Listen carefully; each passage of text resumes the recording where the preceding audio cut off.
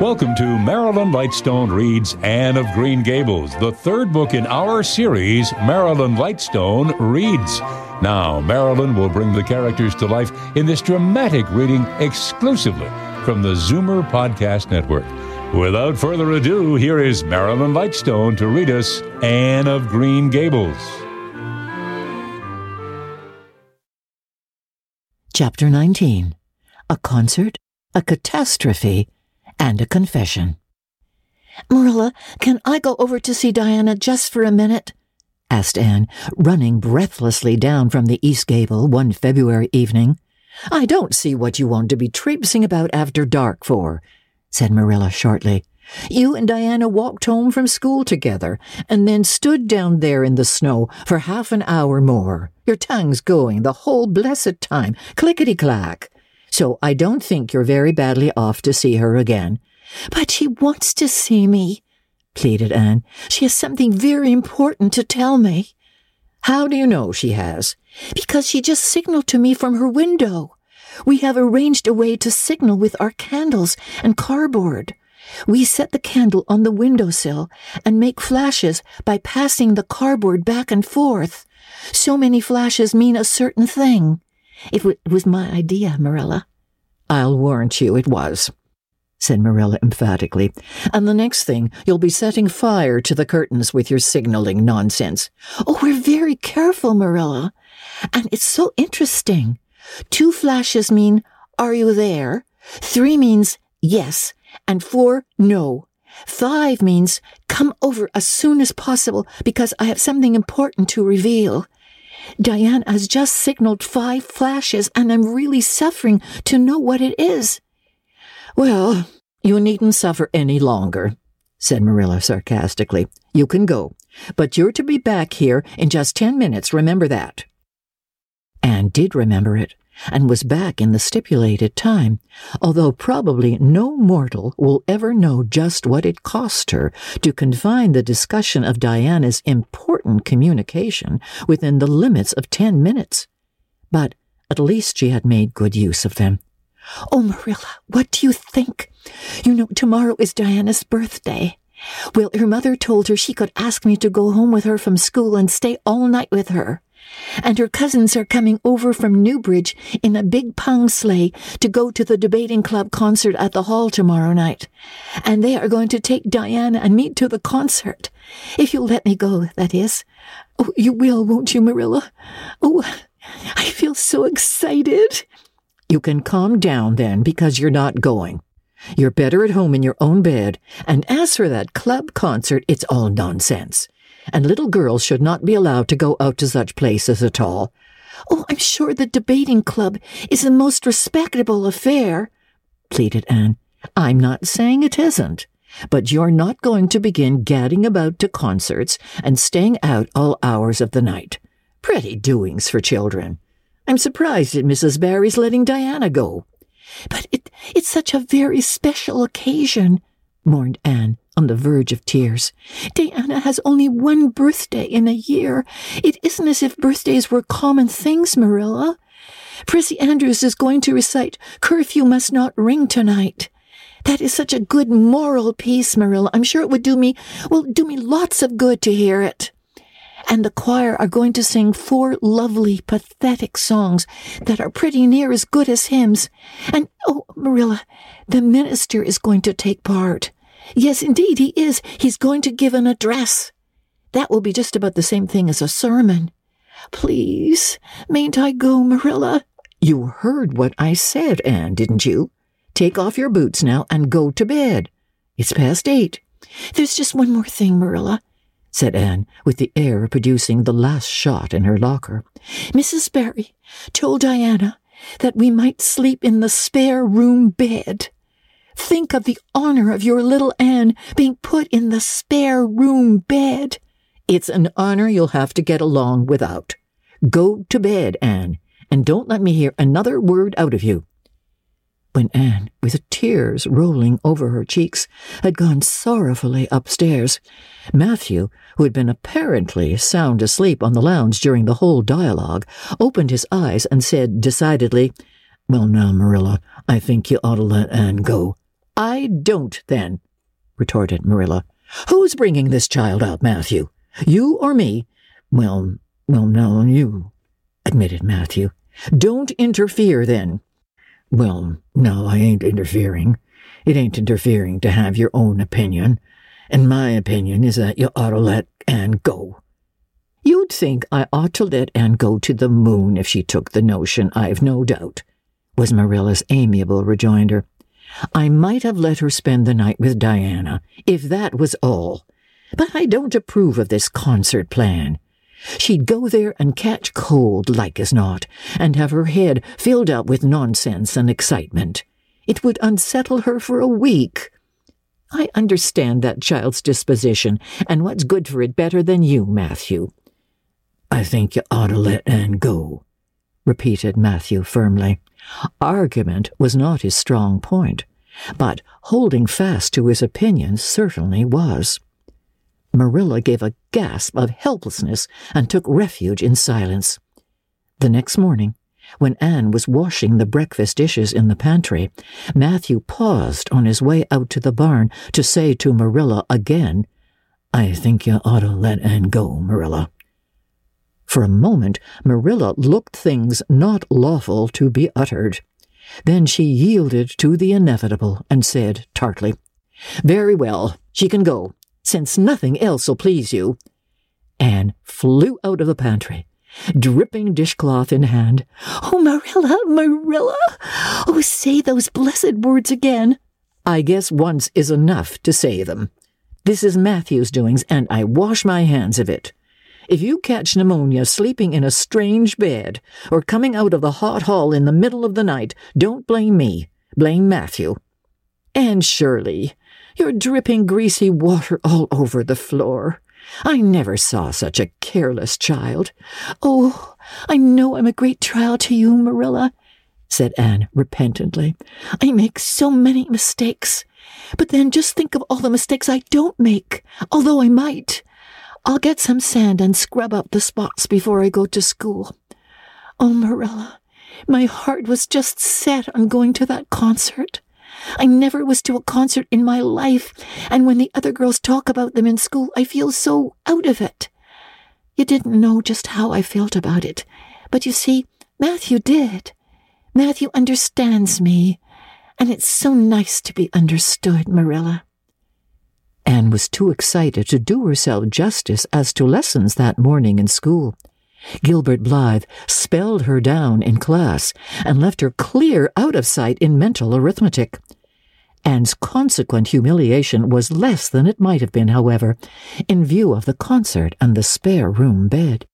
She and Diana talked so constantly about it all day that with a stricter teacher than Mr. Phillips, dire disgrace must inevitably have been their portion.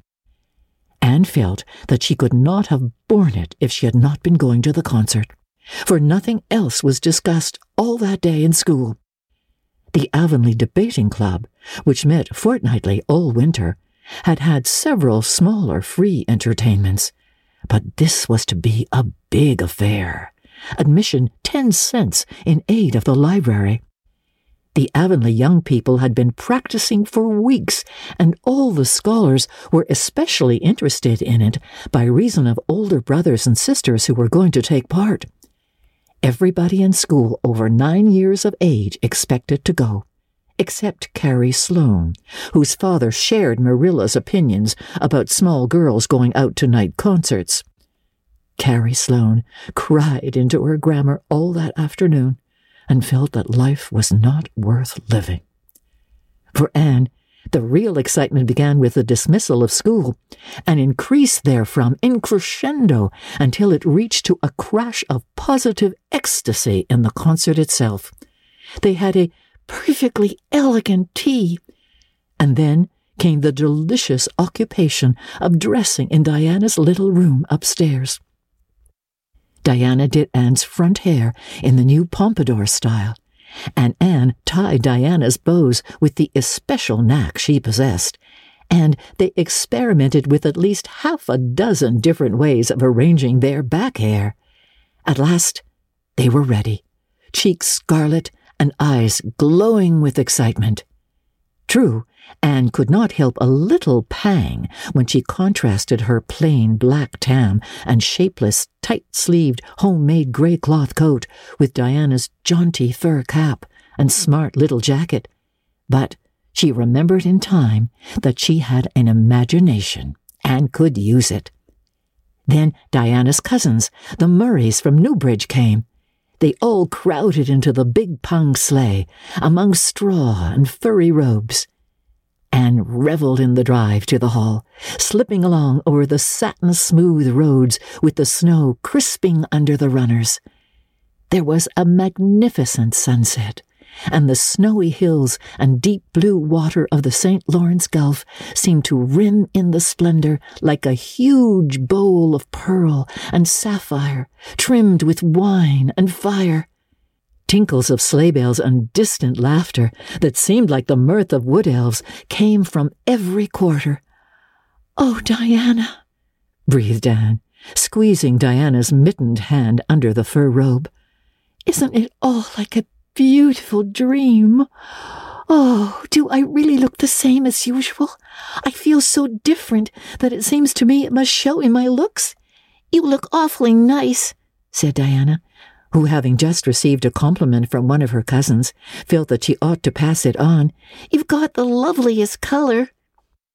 The program that night was a series of thrills for at least one listener in the audience, and, as Anne assured Diana, every succeeding thrill was thrillier than the last. When Prissy Andrews, attired in a new pink silk waist with a string of pearls about her smooth white throat and real carnations in her hair, rumor whispered that the master had sent all the way to town for them for her, climbed the slimy ladder, dark without one ray of light, and shivered in luxurious sympathy when the choir sang "Far Above the Gentle Daisies," and gazed at the ceiling as if it were frescoed with angels. When Sam Sloane proceeded to explain and illustrate how Sockery set a hen, Anne laughed until people sitting near her laughed too, more out of sympathy with her than with amusement at a selection that was rather threadbare, even in Avonlea. And when Mr. Phillips gave Mark Antony's oration over the dead body of Caesar in the most heart-stirring tones, looking at Prissy Andrews at the end of every sentence, Anne felt that she could rise and mutiny on the spot if but one Roman citizen led the way. Only one number on the program failed to interest her. When Gilbert Blythe recited Bingen on the Rhine, Anne picked up Rhoda Murray's library book and read it until he had finished, when she sat rigidly stiff and motionless while Diana clapped her hands until they tingled. It was 11 when they got home, sated with dissipation, but with the exceeding sweet pleasure of talking it all over still to come. Everybody seemed asleep, and the house was dark and silent. Anne and Diana tiptoed into the parlor, a long, narrow room out of which the spare room opened. It was pleasantly warm and dimly lighted by the embers of a fire in the grate. "Let's undress here," said Diana. "It's so nice and warm." "Hasn't it been a delightful time?" sighed Anne rapturously. "It must be splendid to get up and recite there. Do you suppose we will ever be asked to do it, Diana?" "Oh, yes, of course, some day. They're always wanting the big scholars to recite. Gilbert Blythe does often, and he's only 2 years older than us." "Oh, Anne, how could you pretend not to listen to him? When he came to the line, 'There's another, not a sister,' he looked right down at you." "Diana," said Anne with dignity, "you are my bosom friend, but I cannot allow even you to speak to me of that person. Are you ready for bed?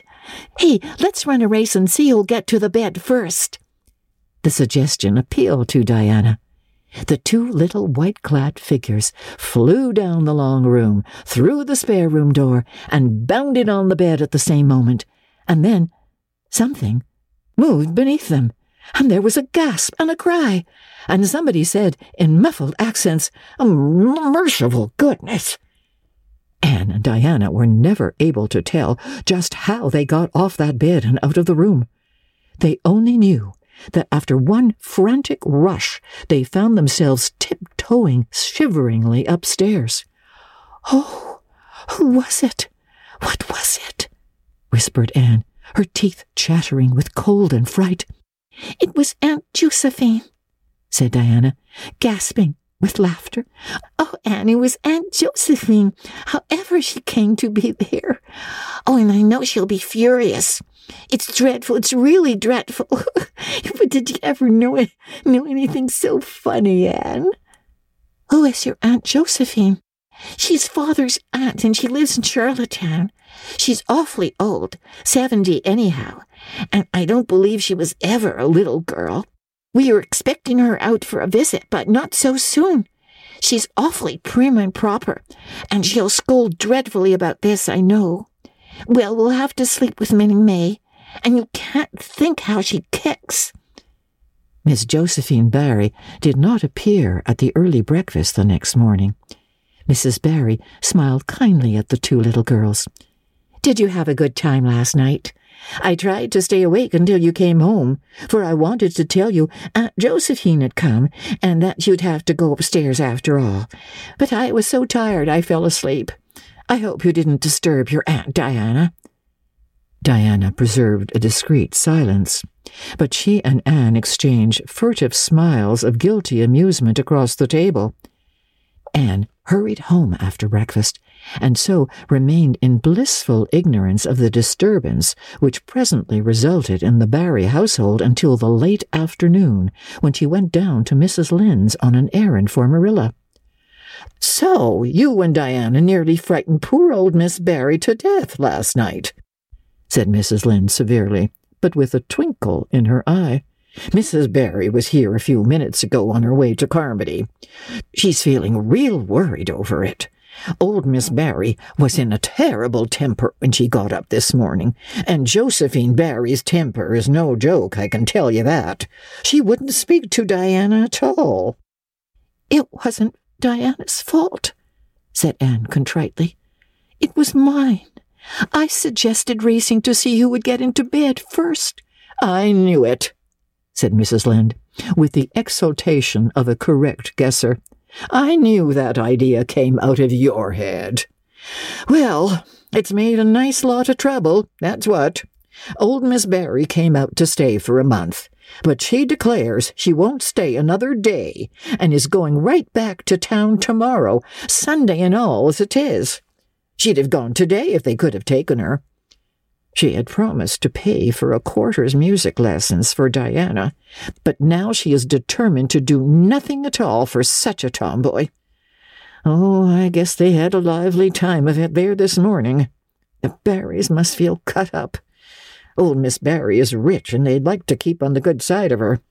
Of course, Mrs. Barry didn't say just that to me, but I'm a pretty good judge of human nature, that's what." "Oh, I'm such an unlucky girl," mourned Anne. "I'm always getting into scrapes myself, and getting my best friends, people I'd shed my heart's blood for, into them too. Can you tell me why it is so, Mrs. Lynde?" "It's because you're too heedless and impulsive, child, that's what. You never stop to think. Whatever comes into your head to say or do, you say or do it, without a moment's reflection." "Oh, but that's the best of it," protested Anne. "Something just flashes into your mind, so exciting, and you must out with it. If you stop to think it over, you spoil it all. Well, haven't you ever felt that yourself, Mrs. Lynde?" No, Mrs. Lynde had not. She shook her head sagely. "You must learn to think a little, Anne, that's what. The proverb you need to go by is, 'Look before you leap,' especially into spare-room beds." Mrs. Lynde laughed comfortably over her mild joke, but Anne remained pensive. She saw nothing to laugh at in the situation, which to her eyes appeared very serious.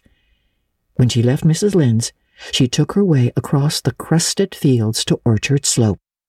Diana met her at the kitchen door. "Your Aunt Josephine was very cross about it, wasn't she?" whispered Anne. "Yes," answered Diana, stifling a giggle with an apprehensive glance over her shoulder at the closed sitting-room door. "She was fairly dancing with rage, Anne. Oh, how she scolded! She said I was the worst-behaved girl she ever saw, and that my parents ought to be ashamed of the way they had brought me up. She says she won't stay, and I'm sure I don't care. But Father and Mother do." "Well, why didn't you tell them it was my fault?" demanded Anne. "It's likely I'd do such a thing, isn't it?" said Diana with just scorn. "I'm no telltale, Aunt Shirley, and anyway, I was just as much to blame as you." "Well, I'm going in to tell her myself," said Anne resolutely. Diana stared. "Aunt Shirley, you never... Well, she'll eat you alive." "Don't frighten me any more than I am frightened," implored Anne. "I'd rather walk up to a cannon's mouth. But I've got to do it, Diana. It was my fault, and I've got to confess. I've had practice in confessing, fortunately." "Well, she's in the room," said Diana. "You can go in if you want to. I wouldn't dare, and I don't believe you'll do a bit of good." With this encouragement, Anne bearded the lion in its den. That is to say, walked resolutely up to the sitting-room door and knocked faintly. A sharp, "Come in," followed. Miss Josephine Barry, thin, prim, and rigid, was knitting fiercely by the fire, her wrath quite unappeased, and her eyes snapping through her gold-rimmed glasses. She wheeled around in her chair, expecting to see Diana, and beheld a white-faced girl whose great eyes were brimmed up with a mixture of desperate courage and shrinking terror. "Who are you?" demanded Miss Josephine Barry, without ceremony. I'm Anne of Green Gables," said the small visitor, tremulously, clasping her hands with her characteristic gesture, "and I've come to confess, if you please." "Confess what?" That it was all my fault about jumping into bed on you last night. I suggested it. Diana would never have thought of such a thing, I'm sure. Diana is a very ladylike girl, Miss Barry, so you must see now how unjust it is to blame her." "Oh, I must, eh? I rather think Diana did her share of the jumpings, at least. Such carryings on in a respectable house." "Oh, but we were only in fun," persisted Anne. "I think you ought to forgive us, Miss Barry, now that we've apologized. And anyhow, please forgive Diana, and let her have her music lessons. Diana's heart is set on her music lessons, Miss Barry, and I know too well what it is to set your heart on a thing and not get it. If you must be cross with anyone, be cross with me. I've been so used in my early days to having people cross at me that I can endure it much better than Diana can." Much of the snap had gone out of the old lady's eyes by this time, and was replaced by a twinkle of amused interest. But she still said severely, "I don't think it is any excuse for you that you were only in fun. Little girls never indulged in that kind of fun when I was young. You don't know what it is to be awakened out of a sound sleep after a long and arduous journey by two great girls coming bounce down on you." "I don't know, but I can imagine," said Anne eagerly. "I'm sure it must have been very disturbing, but then there is our side of it too. Have you any imagination, Miss Barry? If you have, just put yourself in our place. We didn't know there was anybody in that bed, and you nearly scared us to death. It was simply awful the way we felt, and then we couldn't sleep in the spare room after being promised. Well, I suppose you are used to sleeping in spare rooms, but just imagine what you would feel like if you were a little orphan girl who had never had such an honor." All the snap had gone by this time. Miss Barry actually laughed, a sound which caused Diana, waiting in speechless anxiety in the kitchen outside, to give a great gasp of relief. I'm afraid my imagination is a little rusty. It's so long since I used it," she said. "I dare say your claim to sympathy is just as strong as mine. It all depends on the way we look at it. Sit down here and tell me about yourself." "Oh, I'm very sorry I can't," said Anne firmly. I would like to, because you seem like an interesting lady, and you might even be a kindred spirit, although you don't look very much like it. But it is my duty to go home to Miss Marilla Cuthbert. Miss Marilla Cuthbert is a very kind lady who has taken me to bring up properly. She's doing her best, but it's very discouraging work. You must not blame her because I jumped on the bed. But before I go, I do wish you would tell me if you will forgive Diana and stay just as long as you meant to in Avonlea." "I think perhaps I will, if you will come over and talk to me occasionally," said Miss Barry.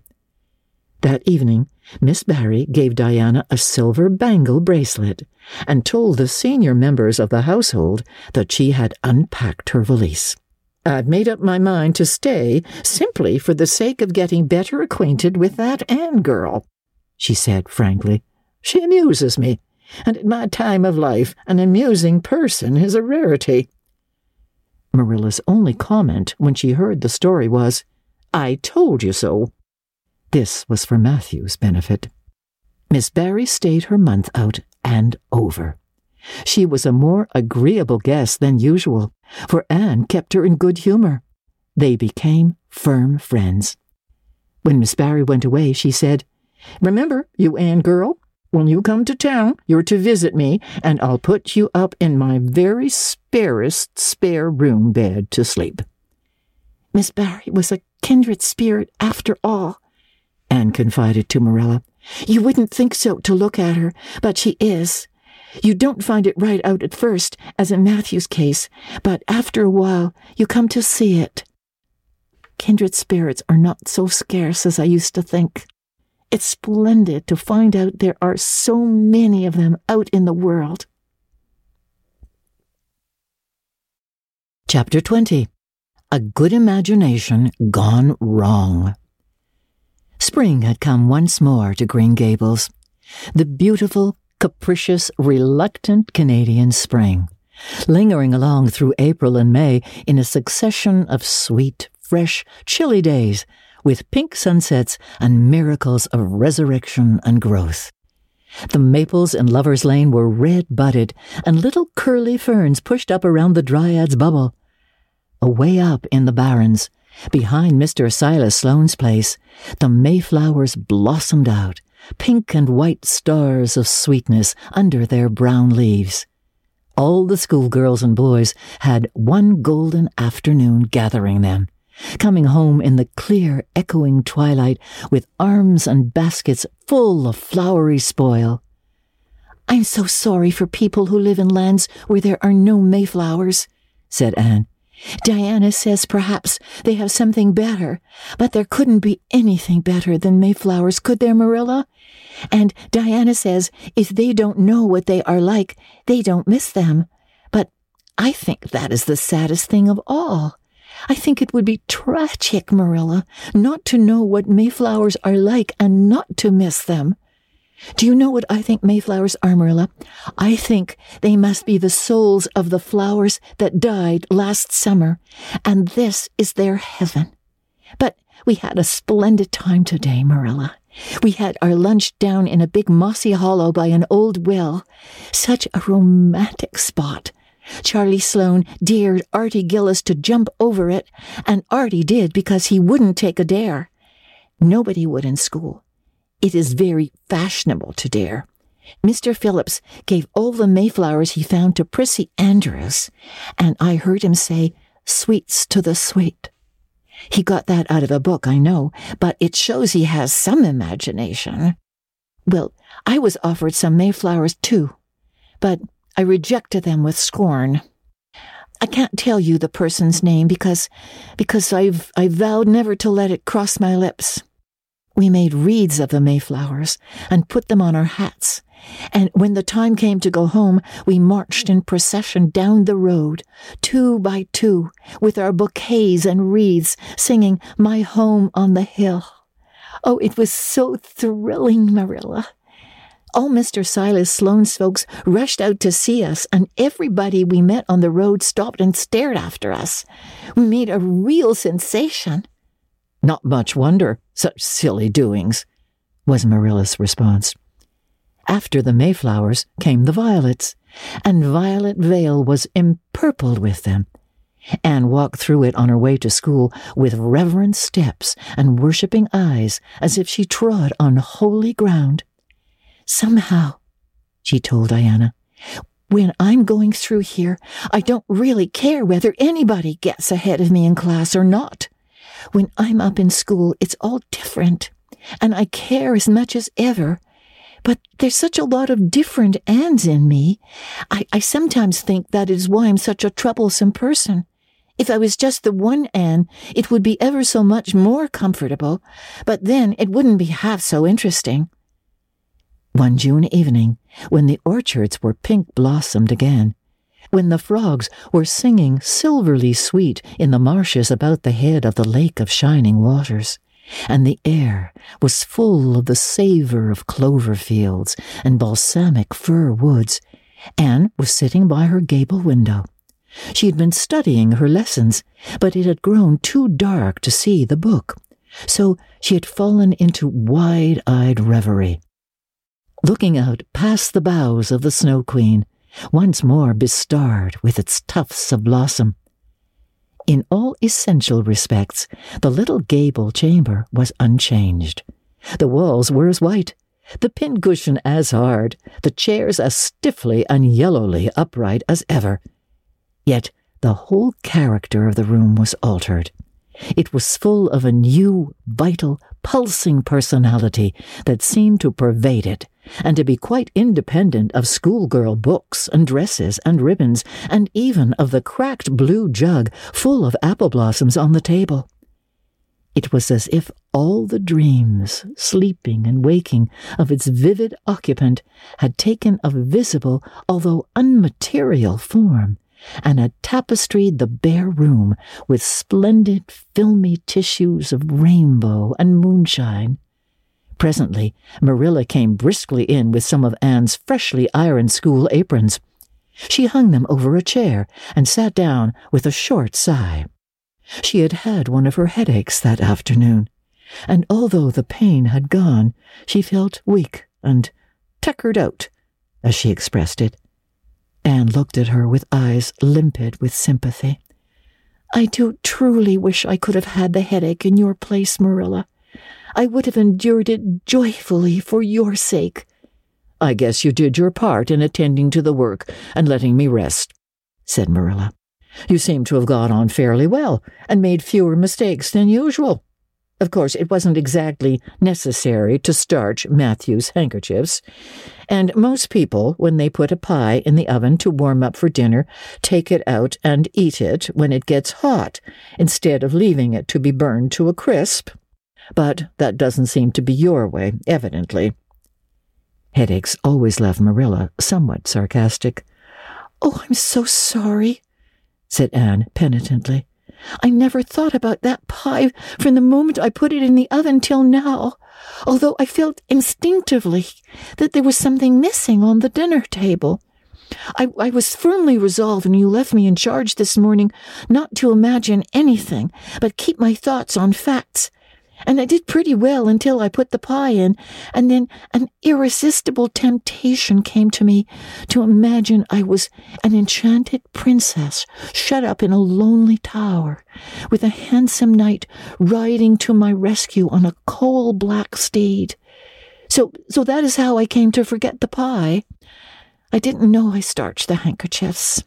All the time I was ironing, I was trying to think of a name for a new island Diana and I have discovered up the brook. It's the most ravishing spot, Marilla. There are 2 maple trees on it, and the brook flows right around it. At last it struck me that it would be splendid to call it Victoria Island, because we found it on the Queen's birthday. Both Diana and I are very loyal. But I'm sorry about that pie and the handkerchiefs.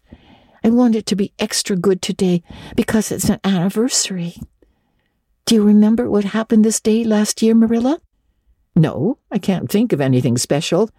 Oh, Marilla, it was the day I came to Green Gables. I shall never forget it.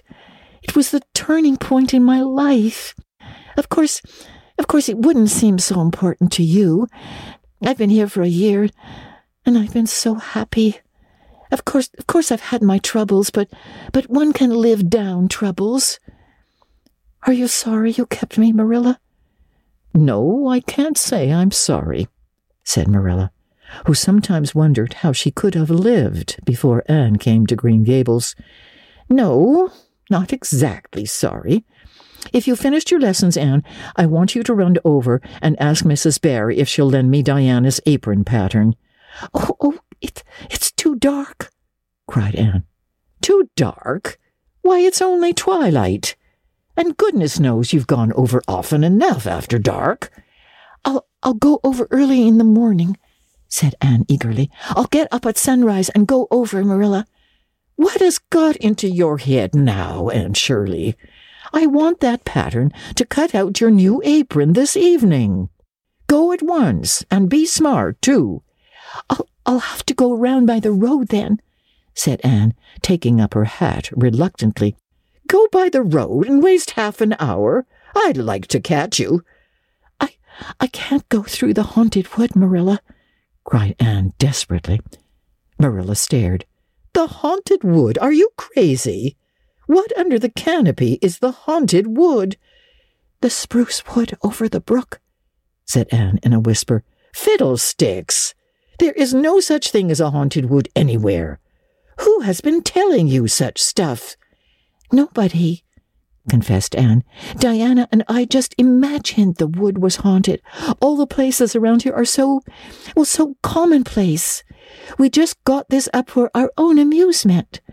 We began it in April. Well, a haunted wood is so very romantic, Marilla. We chose the spruce grove because it's so gloomy. Oh, we have imagined the most harrowing things. There's a white lady walks along the brook just about this time of the night and wrings her hands and utters wailing cries. She appears when there is to be a death in the family, and the ghost of a little murdered child haunts the corner up by Idlewild. It creeps up behind you and lays its cold fingers on your hand. So. Oh, Marilla, it gives me a shudder to think of it. And there's a headless man stalks up and down the path, and skeletons glower at you between the boughs. Oh, Marilla, I wouldn't go through the haunted wood after dark now for anything. I'd be sure that white things would reach out from behind the trees and grab me. Did anyone ever hear the like? Ejaculated Marilla, who had listened in dumb amazement. Anne Shirley, do you mean to tell me you believe all that wicked nonsense of your own imagination? Well, not believe exactly, faltered Anne. At least I don't believe it in daylight. But after dark, Marilla, it's different. That is when ghosts walk. There are no such things as ghosts, Anne. Oh, but there are, Marilla, cried Anne eagerly. I know people who have seen them. And they are respectable people. Charlie Sloane says that his grandmother saw his grandfather driving home the cows one night after he'd been buried for a year. You know Charlie Sloane's grandmother wouldn't tell a story for anything. She's a very religious woman.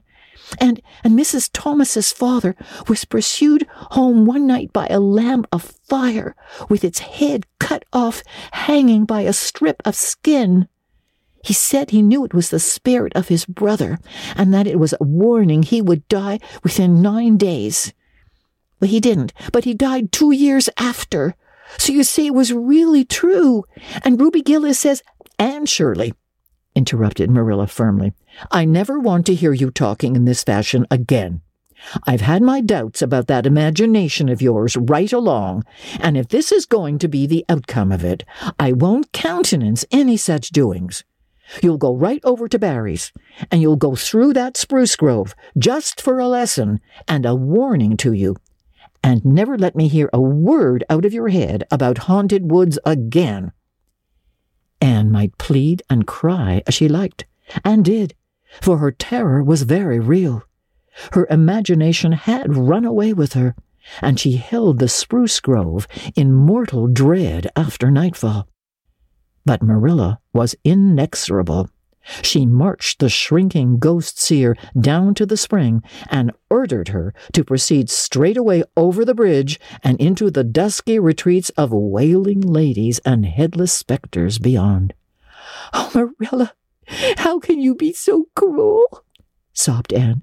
"What would you feel like if a white thing did snatch me up and carry me off?"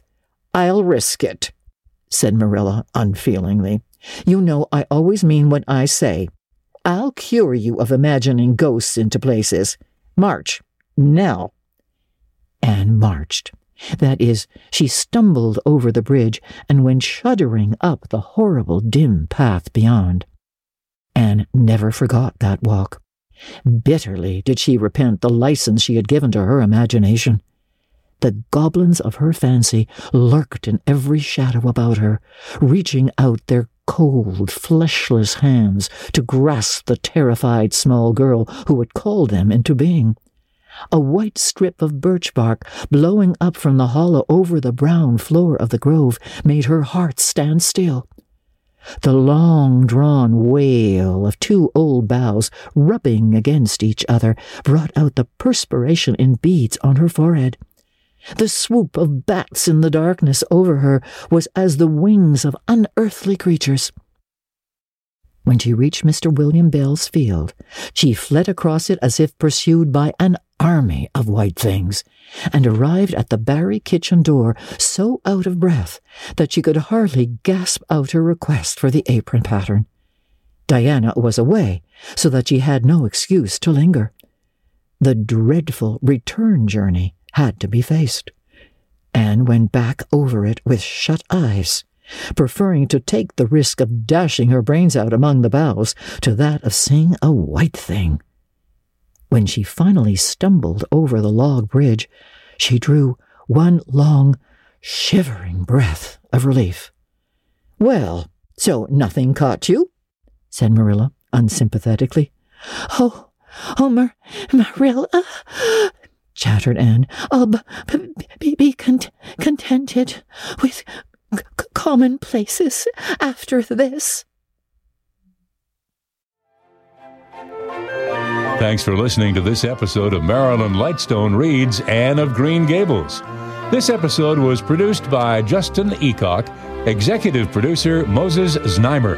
This is our third book in our Marilyn Lightstone Reads podcast.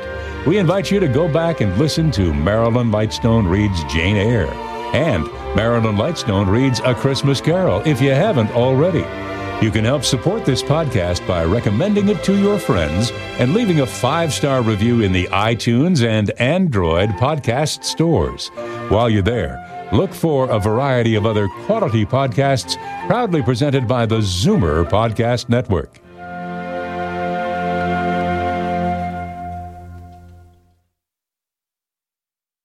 This podcast is proudly produced and presented by the Zoomer Podcast Network, home of great podcasts like Marilyn Lightstone Reads, Idea City on the Air, and The Garden Show.